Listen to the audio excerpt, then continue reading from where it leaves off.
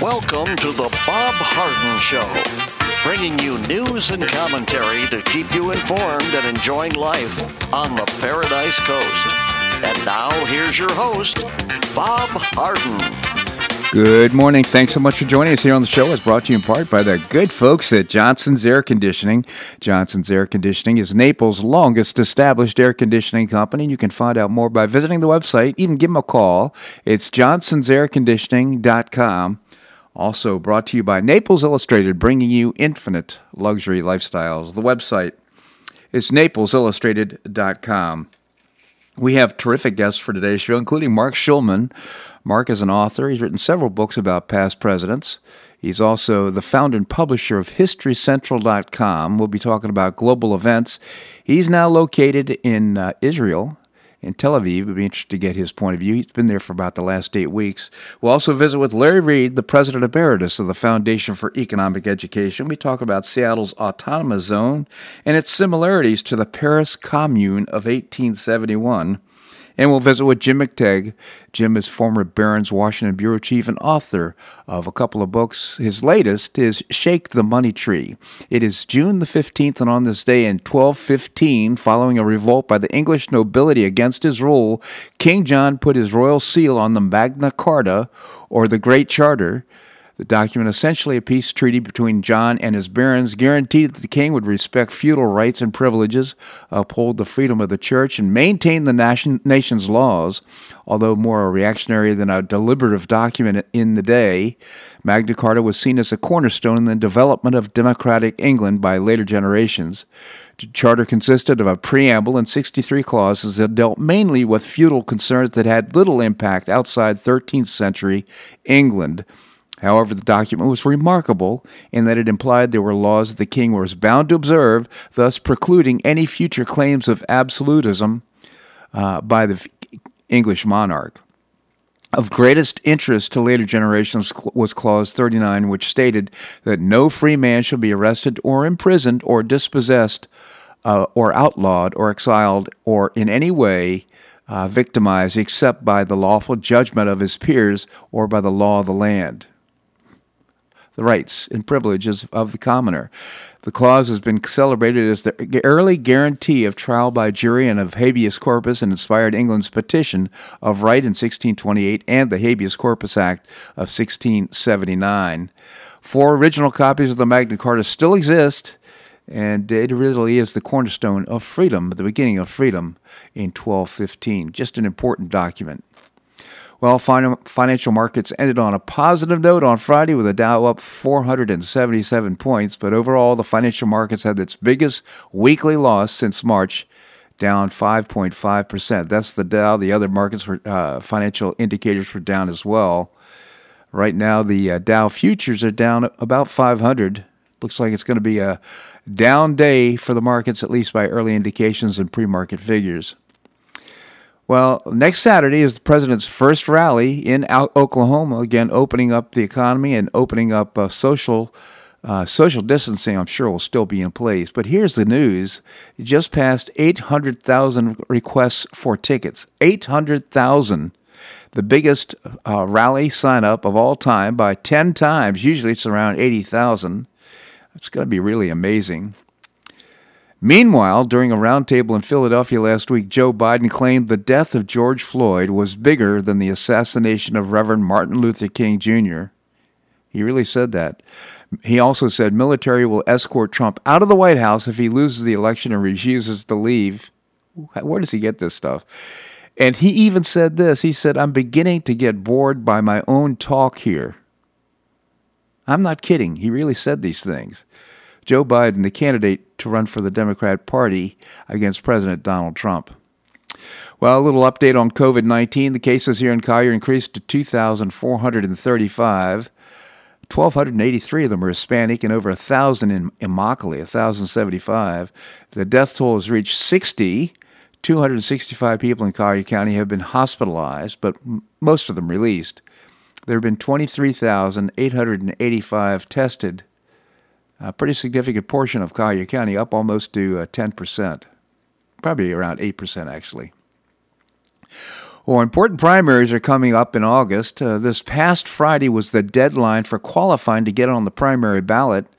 Now, here's the scoop in the Collier County Commissioner races. In Collier, an open county commission seat for District 1, long held by Donna Fiala, a fixture on the commission, who's not seeking re-election, has drawn attention. There's 3 Republican candidates and 1 Democrat. Commissioner Bill McDaniel is running for re-election. He's got a Republican challenger. And there's also a Democrat running and an independent, and then another incumbent, Bert Saunders, is running unopposed. But nevertheless, he wants to stay on the commission because he wants to see a few projects through, like the community golf course that he's helped to initiate. So I'm actually one of the hosts for a forum, a live virtual forum for the Collier County candidates coming up on tomorrow at 3 p.m., Tuesday, June 16th. If you have an issue that you'd like addressed in the forum, please send me an email. You can send it to me at bobharden@hotmail.com. To find out more, visit the website, and I'm looking right now. It's called FLCAction.org is the website.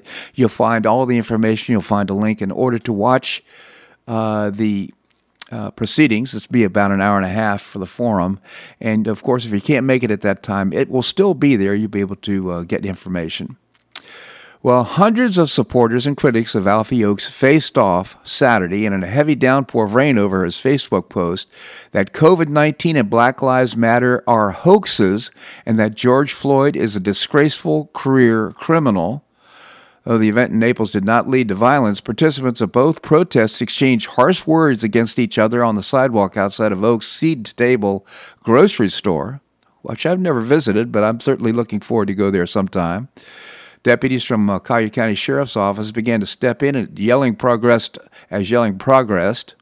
Ultimately, though, the rain ended up driving the number of the protesters away, largely those who came to support Oakes in their vehicles and inside the grocery store. At one point, before the rain picked up, one group of protesters yelled Black Lives Matter while the Oakes supporter said All Lives Matter. An Oakes supporter waving an American flag ran alongside the sidewalk where supporters of the Black Lives Matter movement stood and shouted that Black Lives Matter is a hoax, stirring up, I'm sure, lots of excitement. Black Lives Matter protested, chanted, 1, 2, 3, 4, we don't want your racist store. Many of Oakes supporters wore red, white, and blue and Trump or MAGA hats, attire while holding American flags. My rights don't stop where your feelings start, and all lives matter, were the quotes. His Oakes and his supporting gatherers met for about an hour before the Black Lives Matter rally was scheduled to begin in the parking lot, and he provided free food and lots of. A crowd was led in prayer and then heard a rendition of the national anthem, which was led USA, USA chant. Oakes later told supporters that the purpose of his rally was not to protest the Black Lives Matter movement. Ours is not a protest. We're not protesting anything. We're simply trying to stick up for the First Amendment. We're seeing in the media now where we're only hearing one side, and he's absolutely right about that. So one of the opposing representatives was quoted as saying that it was about the community coming together to protect neighbors from a wealthy businessman. Yeah, I'm not kidding. He really said that. Anyhow, so seed to table. That's interesting business. I knew his father, Alfie Oakes' father. He's a good man, and now Alfie's taken over the business. They certainly had similar views. Well, following in the steps of law enforcement agencies around the country, the Collier County Sheriff's Office has added explicit language in its policy manual that requires deputies to intervene if another officer is using excessive force. They have similar language in both the code and the jail operations policy. That's been the case for several years. Our sheriff, Kevin Rambos, wrote in a post on Facebook that the new policy provides very clear and specific directives. Oh, good for him. He says, as a CALIA, that's accredited with Excellence Agency, we're constantly reviewing our policies and procedures in order to provide more professional of the best practices in our community, he wrote. I am committed to the ongoing review of our policies and practices for continued improvement. of safety, respect, fairness, and equality for all. Yeah, the sheriff's just doing a great job, in my view. And, of course, here in Collier County, you're going to have the rule of law. They will uphold their laws, and I can promise you there's no favorites. They are simply doing a great job. And fortunately, we have people like Sheriff Rambosk, as opposed to what happened in Atlanta. We're not even going to have time to talk about this in this opening segment, but, it seems like everything is triggered so quickly right now, and we need to maintain the rule of law. I'm behind the president on this for sure. This segment of the show brought to you by the good folks at Johnson's Air Conditioning, Naples' longest established air conditioning company. Visit johnsonsairconditioning.com. Also brought to you by Naples Illustrated, bringing you infinite luxury lifestyles. The website is naplesillustrated.com. Okay, coming up, we're going to visit with Mark Schulman. He is in Tel Aviv right now. He's the founder and publisher of HistoryCentral.com. We're going to be talking about current global events, that and more, right here on The Bob Harden Show on the Bob Harden Broadcasting Network.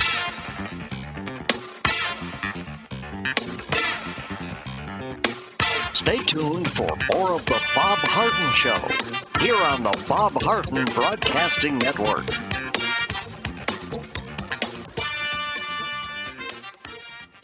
I'm Bob Harden, the host of The Bob Harden Show. One of my favorites for breakfast or lunch is Lulabee's Diner, providing great service, fabulous food, and a rockin' good time. Lulabee's Diner is a throwback to the 60s, complete with great music and a fabulous 60s decor. What I like best is a blend of great food, great value, and terrific service. Most of the friendly waitstaff has been part of Lulabee's for years. I enjoy the great choices for breakfast and lunch, and you'll find the menu has everything and anything to satisfy your taste. Lulabee's offers catering, party platters, lunch boxes, and more. Lulabee's Diner will quickly become one of your favorites for breakfast or lunch. No reservations are needed. Check out the website at lulabees.com and stop by Lulabee's Diner, open from 8 a.m. until 2 p.m. 7 days a week. Lulabee's Diner in the Green Tree Shopping Center at the corner of Immokalee and Airport Pulling Roads. Stop by Lulabee's Diner for fabulous food and for a forever cool rockin' good time.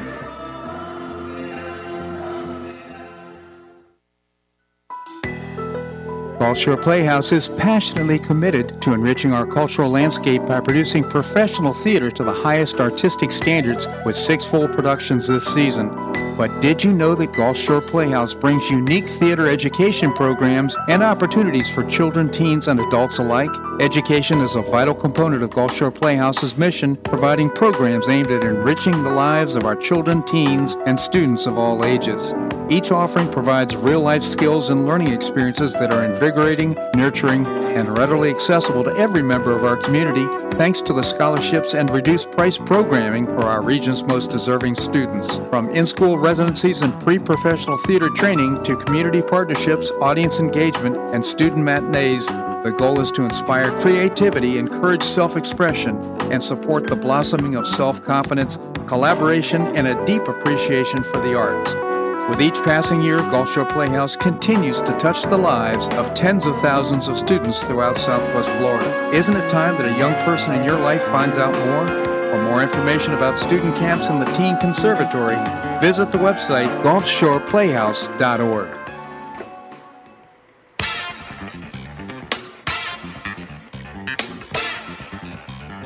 Welcome back to the Bob Harden Show.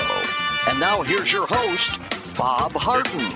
Thanks so much for joining us here on the show. It's brought to you in part by the Foundation for Government Accountability, creating policies and programs to get able-bodied folks off of welfare and back to work. Well, of course, that's when we get back to business as usual.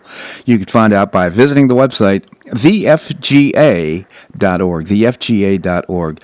Coming up, we're going to be visiting with Jim McTighe, former Barron's Washington Bureau Chief and author of several books.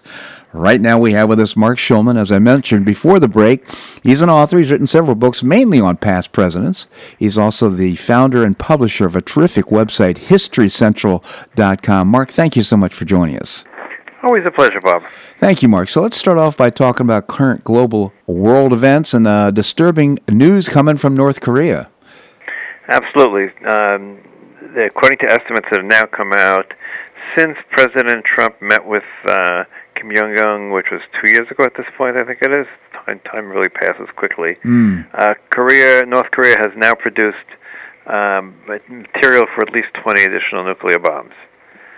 So there was a red line there was going to be terrible things happening, and, well, there was no red line, no terrible things. They just keep on producing bombs, and we need to accept the fact that they're a nuclear power at this point, and we can blame it on 6 presidents, or 5 presidents, whatever it is. Each one of them didn't take action, and including the current one. So I think we have to accept the fact that North Korea is a fully nuclear state at this point. So what's happening with his Kim Jong-un's sister is now emerging as taking some role, and she's threatening South Korea. Can you comment on that? Right. Well, that is the whole question at this point. She's threatening South Korea for the propaganda that they've been doing, and that there are North Korean defectors. Those people who left North Korea have gotten to South Korea, and they've been engaging in propaganda, trying to reach out to their countrymen. And she's practically threatening to go to war if they don't stop their propaganda. They wouldn't want to let a little light into that country. That would be very dangerous for the family in control, shall we say. Mm-hmm. It's really quite an amazing situation when you think about it on every level. So why her? And is this splashing on? Is this any indication that perhaps he's not in good health? It's not clear, really. We don't even have when we were trying to understand what was going on in the Kremlin. We at least had the TASS newspaper, and we could try to figure out based on that. We know so little about what goes on in Korea. Mm-hmm.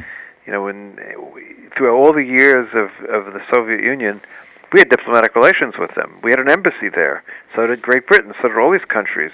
They had embassies in the United States. And there was a certain level of communication that existed even in the worst of times, mm-hmm. which also gives you a chance to learn about what's going on. Being not always correct, but we have no relations with North Korea, neither does anyone else practically. The Swiss, a few people, and so our knowledge is really very limited. And maybe the Chinese know, and I don't think they're sharing really. So yeah, they're sharing the wrong stuff. So let's move to Iran.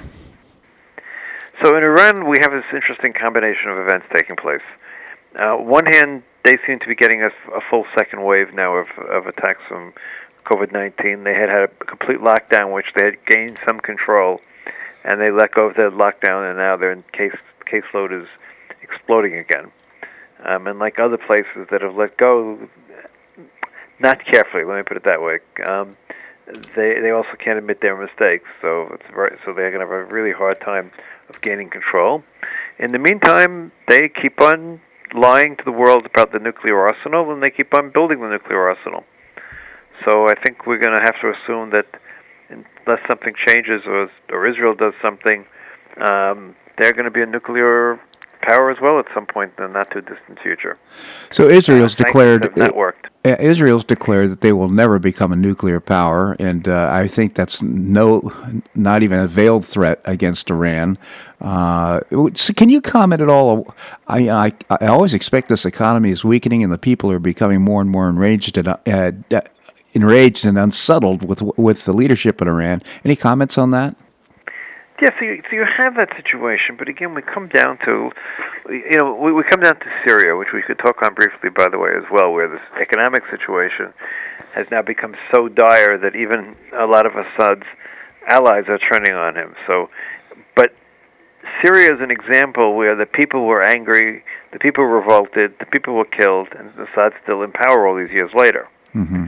So the Iranian people are thinking 6 times before they decide to take a shot at the regime.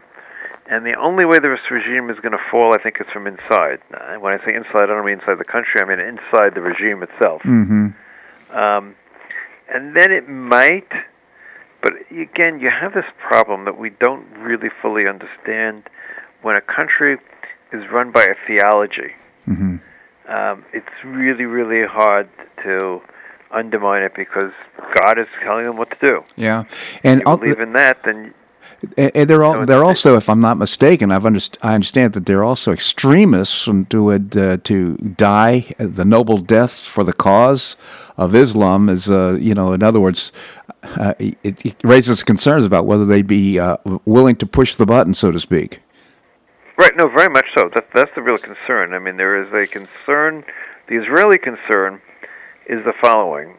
Israel has second strike capability according to all reports, and if they were to attack Israel with a nuclear weapon, Israel would wipe Iran off the face of the earth. But the concern is that the Iranians are not rational when it comes to that, and in order to bring about the coming of the next Imam, or whatever it is exactly what the Shiites claim will happen, that wiping Israel off the map will achieve that goal, and therefore they're willing to sacrifice 50 million people in order to do it. So, again, once you have any sort of religious person who's making decisions based on religion in charge of a country, very dangerous. Doesn't really make a difference which religion per se, as long as they think they're doing as long as a person thinks he's doing the will of God, we have a real problem. Well, I think, let me say it a little differently. I think as long as they're following the rule of law, as opposed to what might be in conflict with the rule of law, which would be their theology or their way of life, that's a problem. Right, but the rule of law is defined by who? Well, by the law by them is the Islamic law. Well, in our case, therefore, okay. So I'm just trying to draw the distinction that we have the rule of law here. We have our Constitution. We have the laws on the book, so to speak, which most of our leaders have some sort of religious beliefs or not. Doesn't matter. The point is, but it doesn't. No, the point of the matter is, it's not. It's someone. A leader can have religious beliefs. That's perfectly fine. Yeah, and that's good. But it's when a leader makes decisions based on the fact that he is hearing the will of God. Yeah. Because once you hear the will of God, everything else is secondary if you believe that. Yeah. So that's where it gets really dangerous. It's not that you're religious or you're acting in concert with the general belief section of your religion, whatever that might be. Yeah. No, but when you're hearing the will of God, that's when it gets dangerous. Mark Schulman, again, the founder and publisher of HistoryCentral.com. Mark, I want to continue the conversation. Can you stick around? Absolutely, Bob. All right, we're going to have more here on The Bob Harden Show on the Bob Harden Broadcasting Network.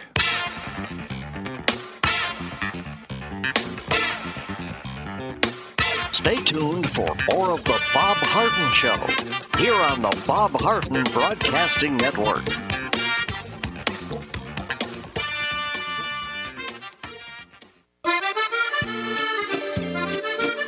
Blue Provence Restaurant is a favorite dining destination for many Neapolitans, including Linda and myself. Blue Provence, located in a historic building in the heart of Old Naples at Creighton Cove, offers a mix of French bistro cooking with bold, fresh Floridian flavors. Experience award-winning cuisine at Blue Provence and enjoy one of Florida's most extensive, eclectic, and fun wine cellars. Dining your choice of the popular Eat-In Bar, the intimate courtyard garden, or the beautiful Provencal Caribbean dining room. Enjoy a wonderful and memorable evening in a casual and relaxed atmosphere that includes a taste of Provencal hospitality. Blue Provence is open 7 days a week, all year round.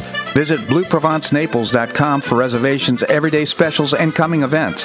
That's BlueProvenceNaples.com or call 261-8239. That's 261-8239. Blue Provence French Restaurant in the heart of Old Naples.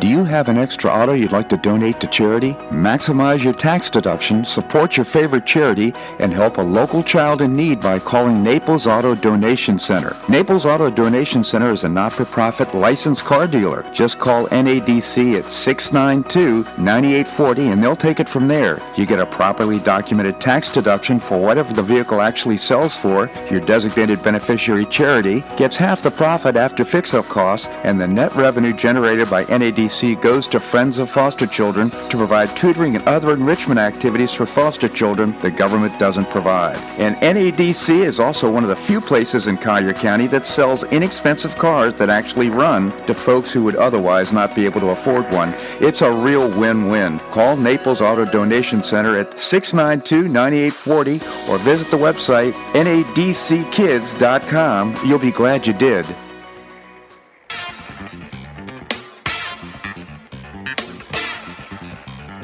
Welcome back to the Bob Harden Show.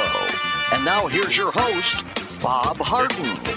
Thanks so much for joining us here on the show. It's brought to you in part by Gulf Shore Playhouse, bringing you professional New York-style theater at its very best. And they posted the new season coming up. You can get tickets now at a nice discount by visiting the website, gulfshoreplayhouse.org. Coming up, we're going to visit with Larry Reed, President Emeritus of the Foundation for Economic Education. Right now, we continue the conversation with Mark Schulman, again, the founder and publisher of a terrific multimedia website, HistoryCentral.com. Again, Mark, thank you so much for joining us. Always a pleasure, Bob. So, Mark, let's move to the discussion of Israel and annexation of territories. What are your thoughts? Well, okay, so the reason it's even taking place is twofold.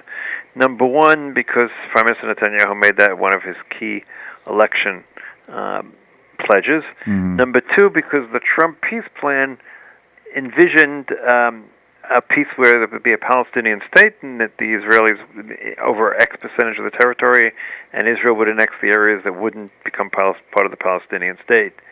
The Israeli government has Netanyahu's government, I should say, that part of it, has interpreted that meaning that they can, in the meantime, do the annexation and worry about the Palestinian state later. It's not quite clear where the Trump administration stands on that. That's one of the big questions that exist at the moment. Also, the American ambassador in Israel has been playing way outside the lines. He's very much someone who's in favor of annexation. He's an ideological supporter of that from going way back. Mm-hmm. And he's actually attended meetings both Friday and yesterday between Prime Minister Netanyahu and what was the opposition, but now is the deputy or the replacement Prime Minister and Minister of Defense, trying to negotiate between them so they can come to a joint agreement on what to do in terms of annexation.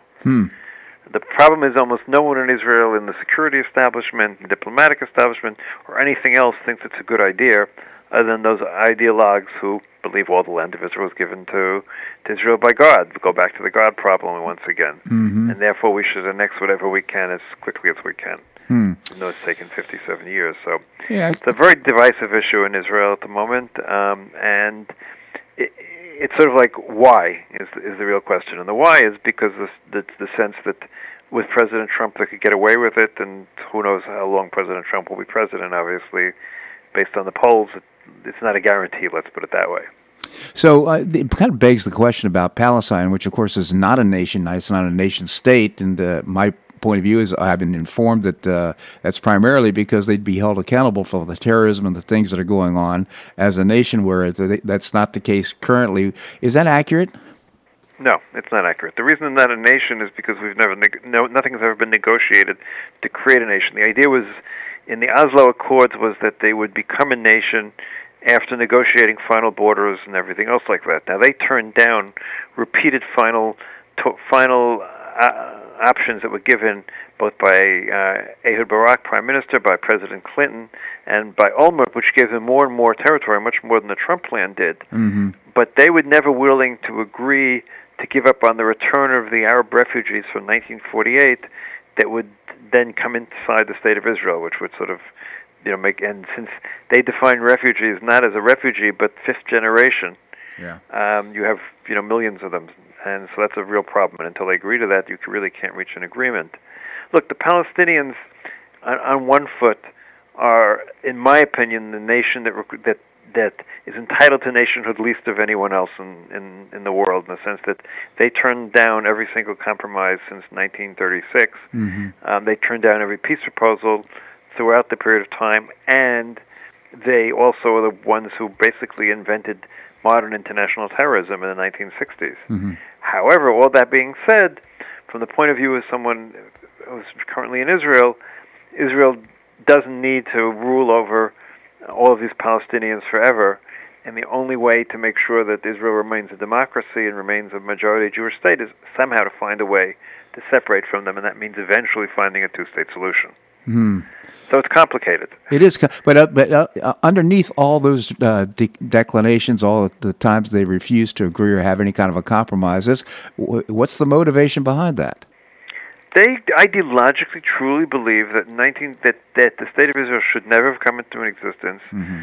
That the fact that they didn't agree to a compromise, well, they didn't have to agree to a compromise, and that the refugees were probably 30% caused by the Arabs themselves who told people to leave, 30% caused by just fear, or 40% when a war takes place, people just run, and maybe 20 or 30% caused by Israel at the very end to convince them to leave areas that were strategically important. Yeah. But they felt that they do not have to make a compromise. They've been living with the idea that they'll someday return to their homes in Jaffa and all these other places, and they're not willing to make the ideological compromise. And they've created this narrative that's existed for all of these years that doesn't allow them to admit the fact that, okay, to achieve what we need, we have to make a compromise, and they've just never been ready to make that compromise, and that's So is that the essence of the problem is their inability to make that compromise. Well, and isn't part of the problem also that they don't have a representative government? In fact, do we really know that the Palestinians feel that way, or is this the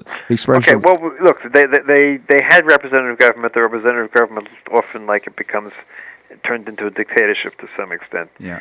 Polls show that the majority, it gets complicated because the polls show that the majority of those people who are actually living within what was the West Bank, when the area that's been part of Palestine, definitely would agree to that sort of compromise.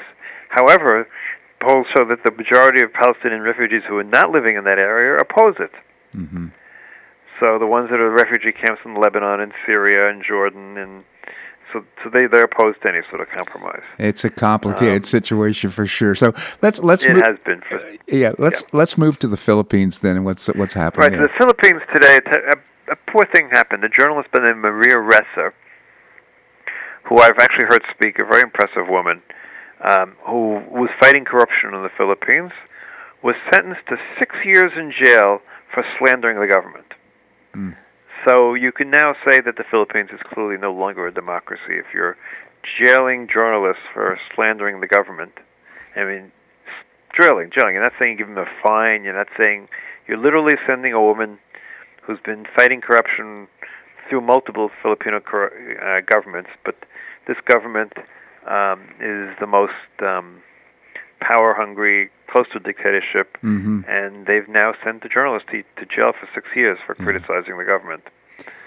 So, knock the Philippines off one of those countries that we used to consider a democracy.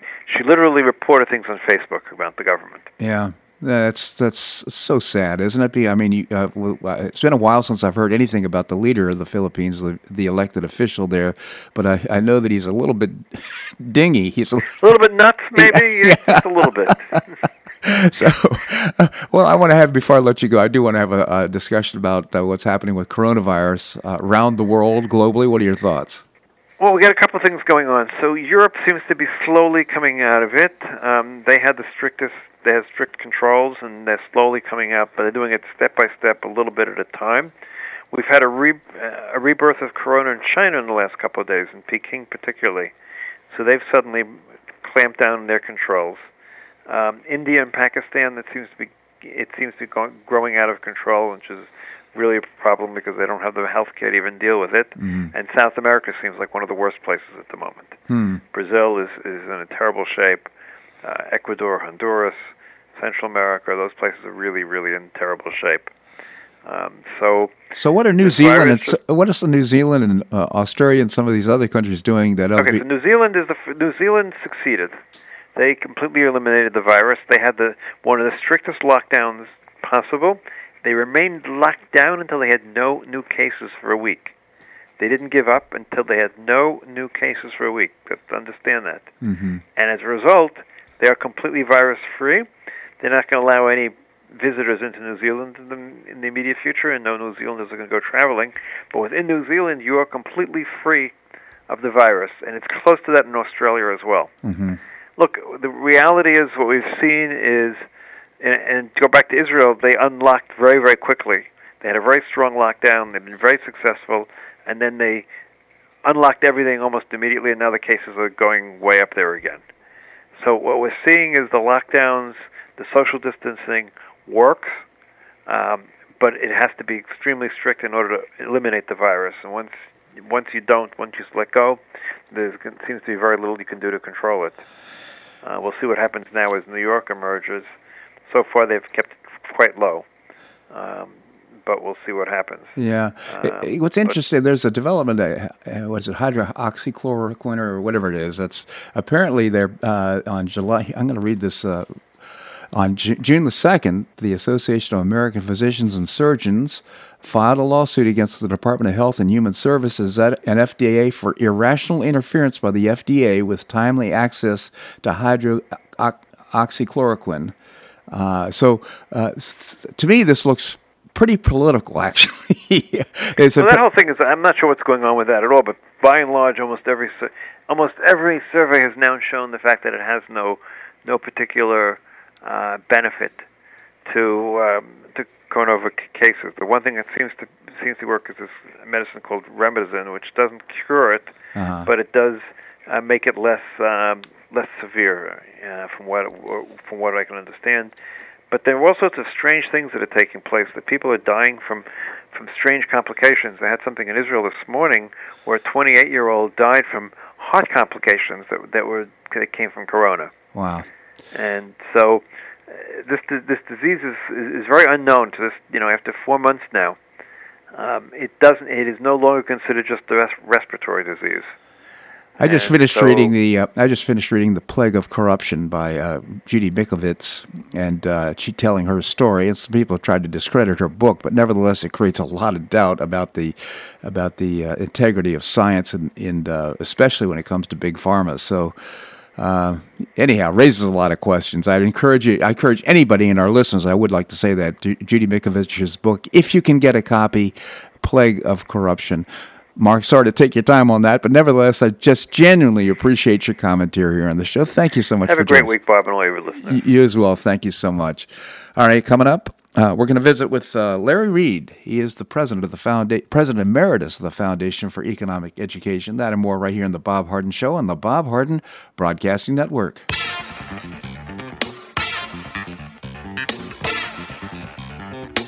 Stay tuned for more of the Bob Harden Show here on the Bob Harden Broadcasting Network.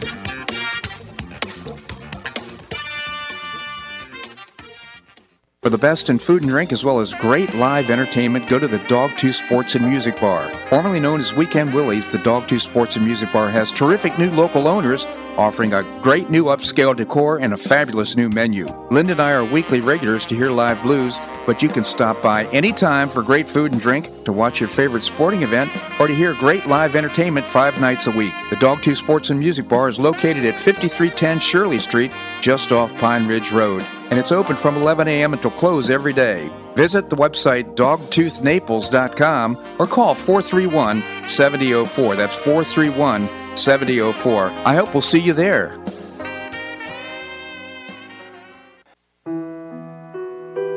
Did you know St. Matthew's House operates the only emergency homeless shelters in Collier County? St. Matthew's House provided more than 500,000 hot meals to those in need last year, and since 2010, 527 men and women have graduated from the St. Matthew's House Justin's Place Addiction Recovery Program. For over 30 years, St. Matthew's House has provided innovative solutions to fight homelessness, hunger, substance abuse, and poverty in Southwest Florida. And you can help St. Matthew's House in this life-transforming work by patronizing the St. Matthew's House thrift stores, Cafe M25, car wash and detailing center, and award-winning catering operations. For more information, visit stmatthewshouse.org. That's stmatthewshouse.org. St. Matthew's House is a 501c3 not-for-profit organization and does not solicit government funding.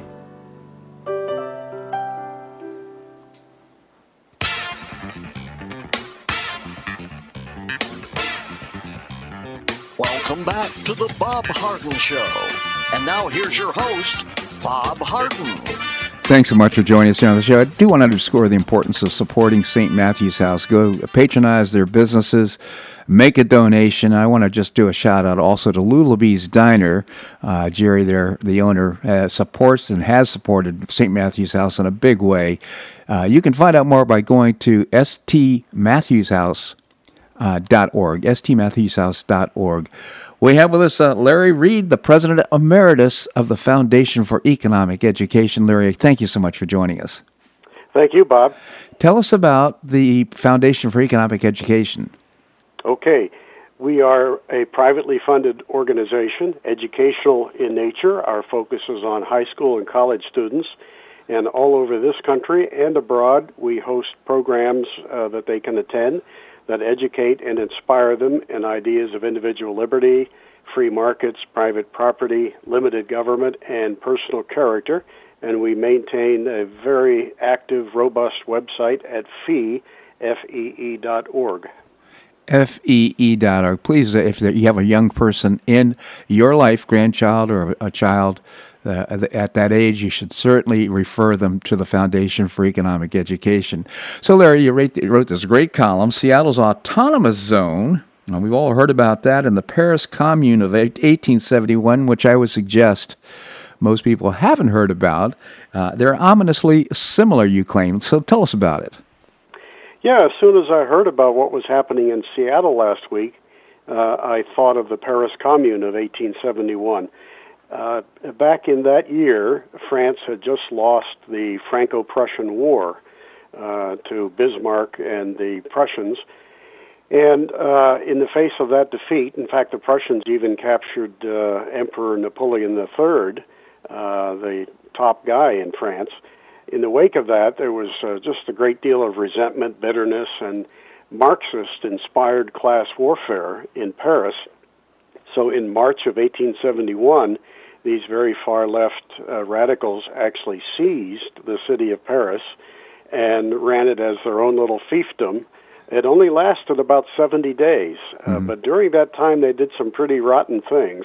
They nationalized the churches in the community. They held priests as hostages.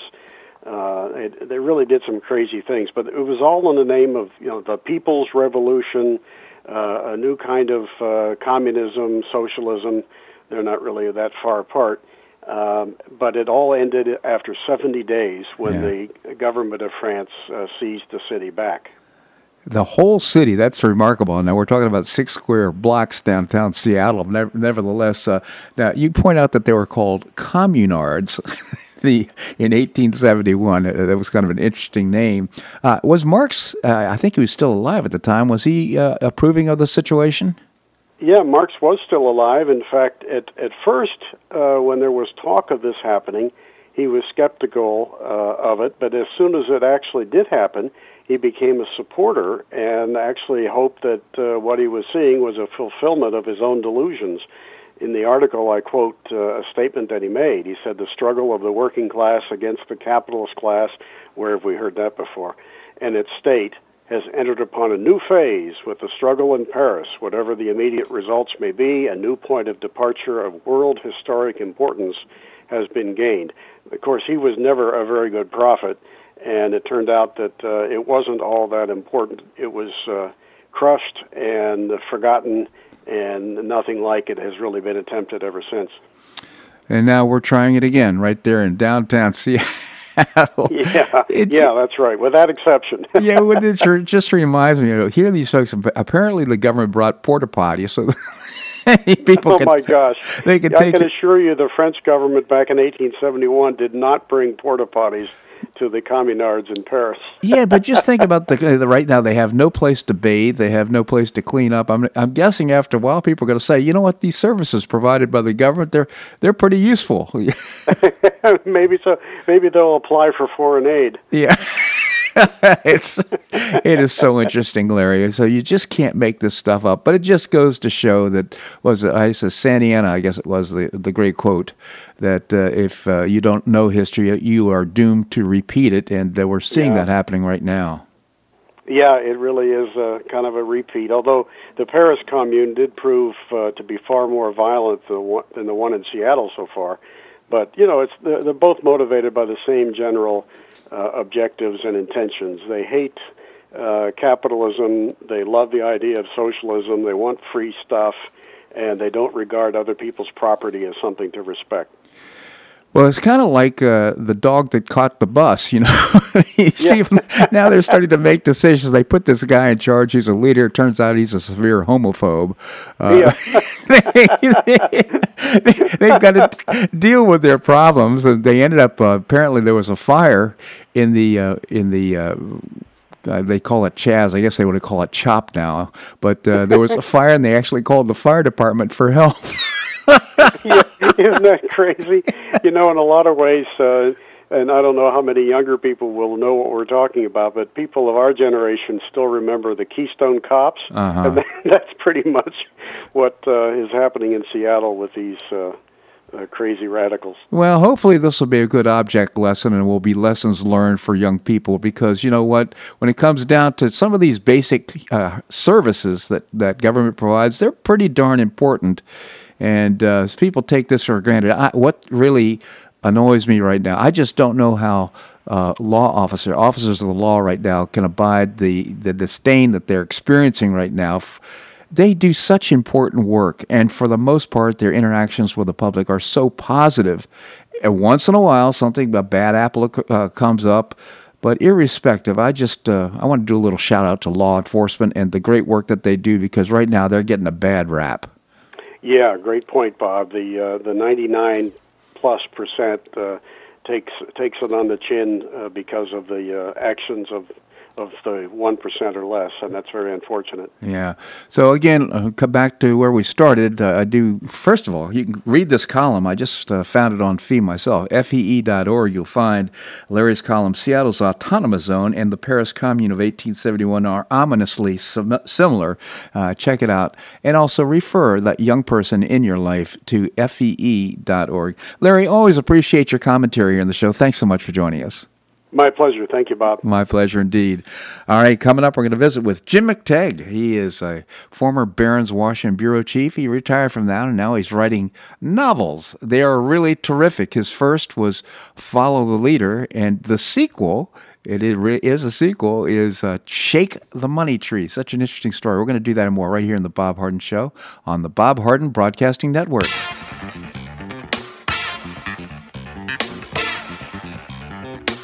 Stay tuned for more of the Bob Harden Show here on the Bob Harden Broadcasting Network.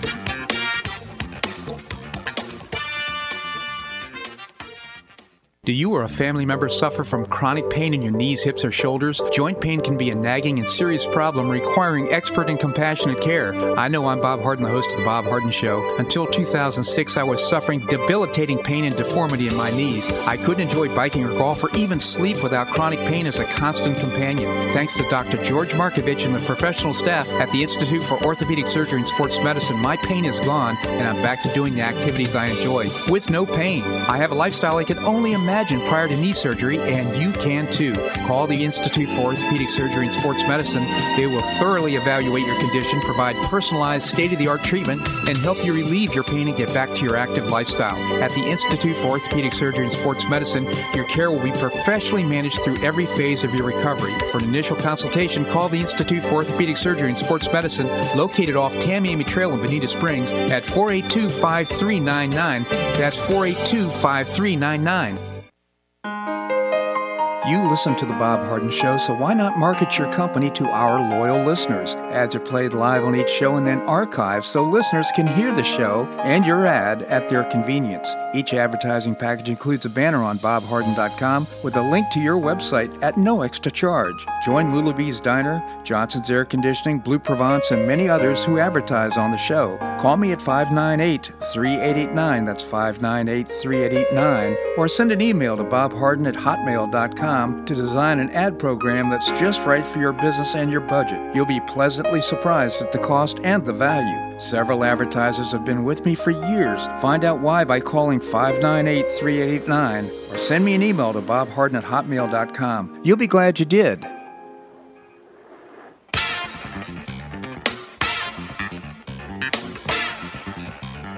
Welcome back to the Bob Harden Show. And now here's your host, Bob Harden. Thanks so much for joining us here on the show. It's brought to you in part by Gulf Shore Playhouse, bringing you professional New York-style theater at its very best. You can find out more by visiting the website gulfshoreplayhouse.org. We have with us Jim McTague. As I mentioned before the break, he's former Barron's Washington bureau chief. He's the author of a couple of great books. The first is Follow the Leader, and its sequel, again, is Shake the Money Tree. Jim, thank you so much for joining us. My pleasure, Bob. I've been busy reading two newspapers I dislike, but I read every day, and reading between the lines, because sometimes reading the opposition's newspapers really is enlightening, unintentionally enlightening. Uh-huh. And the number one propaganda sheet I was reading today was the New York Times. Mm-hmm. And parenthetically, isn't it just too bad that the New York Times is a propaganda sheet today? It used to be such an important a source of good news. And when I mean good, I mean appropriate and good, well constructed news. Yeah, it used to be a must read because you could really trust its objectivity. That's no longer the case of most papers in the country. Right. I trust the objectivity of the news pages of the Wall Street Journal, and to the Journal's credit, they keep their opinion on the opinion page, but most other newspapers have become biased and they mix the opinion on the news pages. So, which is why I read between the lines. I saw this. Quote, it underscores how important Joe Biden's choice of vice president will be if he has any chance of beating Donald Trump, because he doesn't have a chance of beating Trump on his own. And the Times had a story yesterday on his search for a VP candidate, and it had a line, I'm quoting here, at 77, Mr. Biden would be the oldest person ever elected, a distinction with actuarial implications that cannot be discounted. So essentially they're saying Biden is old. It's very likely he will die in office. So his vice presidential choice will be of the ultimate importance. And then you read other stories about who his list of candidates are as he narrows it down, and they're all unelectable people. I mean, it tells me that his campaign is doomed. Right. And just let me quickly add, the Times had a big story today about President Trump's speech at West Point that had nothing to do with the speech. I call it the West Point wobble story. The president was coming down a ramp onto the stage, a very steep ramp, and he was walking carefully.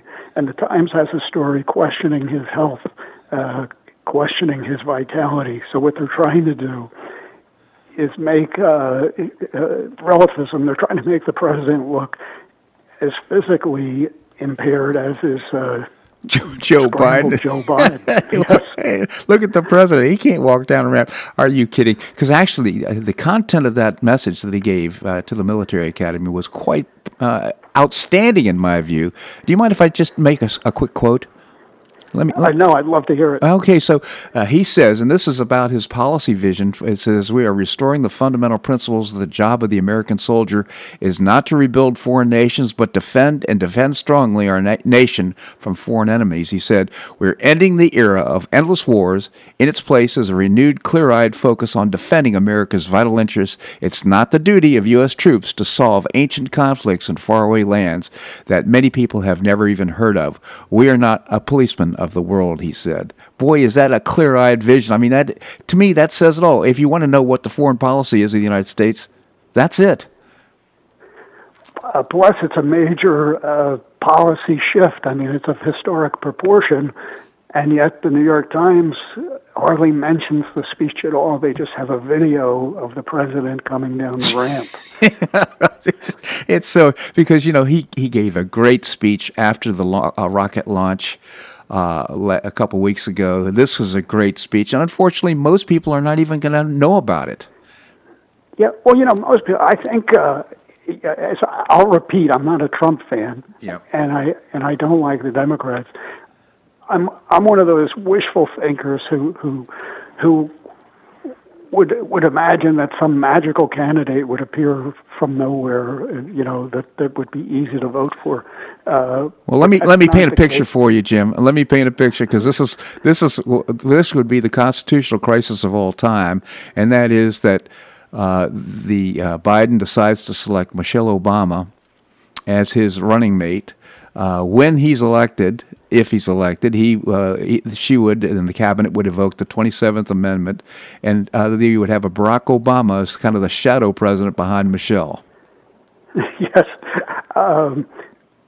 Fortunately, though, she's not on his list of candidates. But everybody on his list pretty much has failed before. Like Kamala Harris is supposedly the leading contender.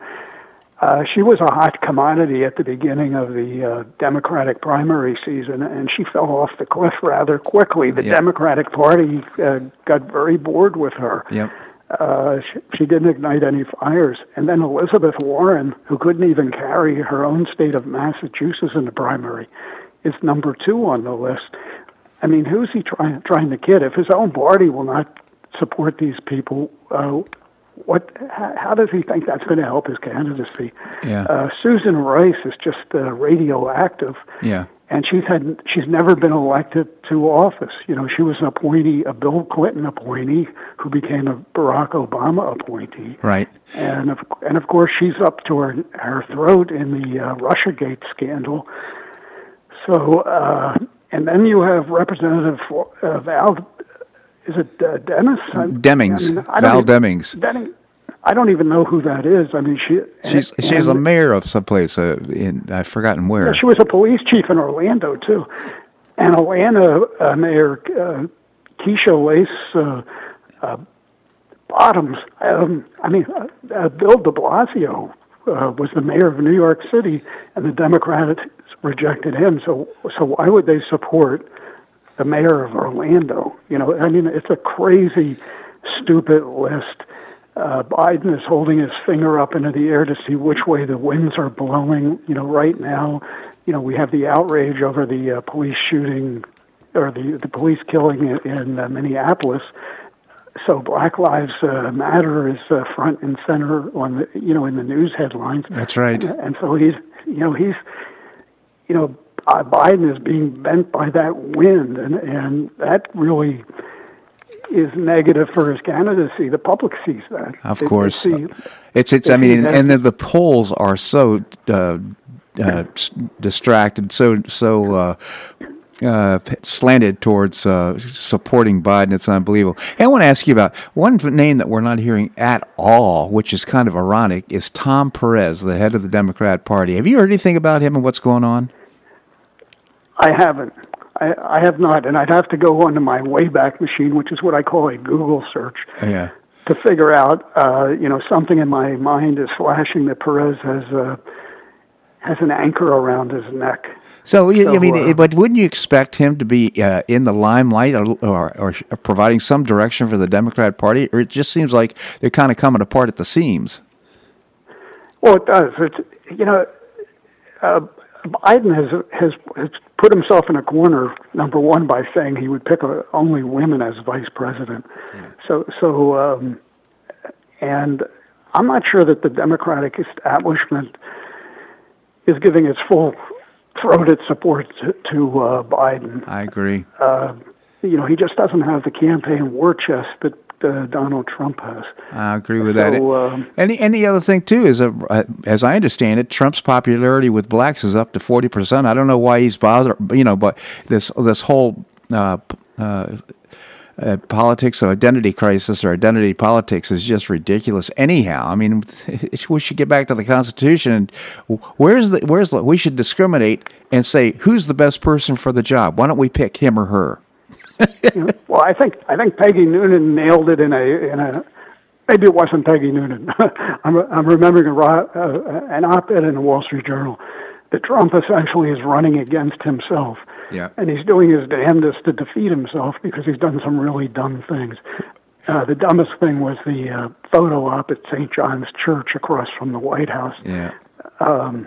And clearing out the square, and walking across the square and hefting the Bible like a box of Wheaties. I mean, that was really dumb. Yeah, if that's the dumbest thing he does during the course of his presidency, we're in great shape, I'll tell you that. Well, yeah, you have to keep your fingers crossed, though, because sometimes he does nonsensical things, and you wonder why is he trying to hand victory into the jaws of defeat. Well, I tell you, it's all about he's not political. He's trying to maintain and revive the American culture. And when you just take a look at anything he does, you can find that that's usually the root cause of his actions. So, Jim, I wish we had more time to talk. I genuinely appreciate your commentary here in the show. Again, I want listeners to take a look at your books, Follow the Leader and Shake the Money Tree. Jim, thank you so much for joining us. Thank you, Bob. My pleasure indeed. Well, that's a wrap here on today's show. I hope you enjoyed it. I had fun. Always appreciate your listening, and you can send me an email to bobharden@hotmail.com, bobharden@hotmail.com. Don't forget about the event tomorrow at 3 o'clock. The flcaaction.org is the website to find out more. I hope you make it a great day on the Paradise Coast or wherever you are. Namaste.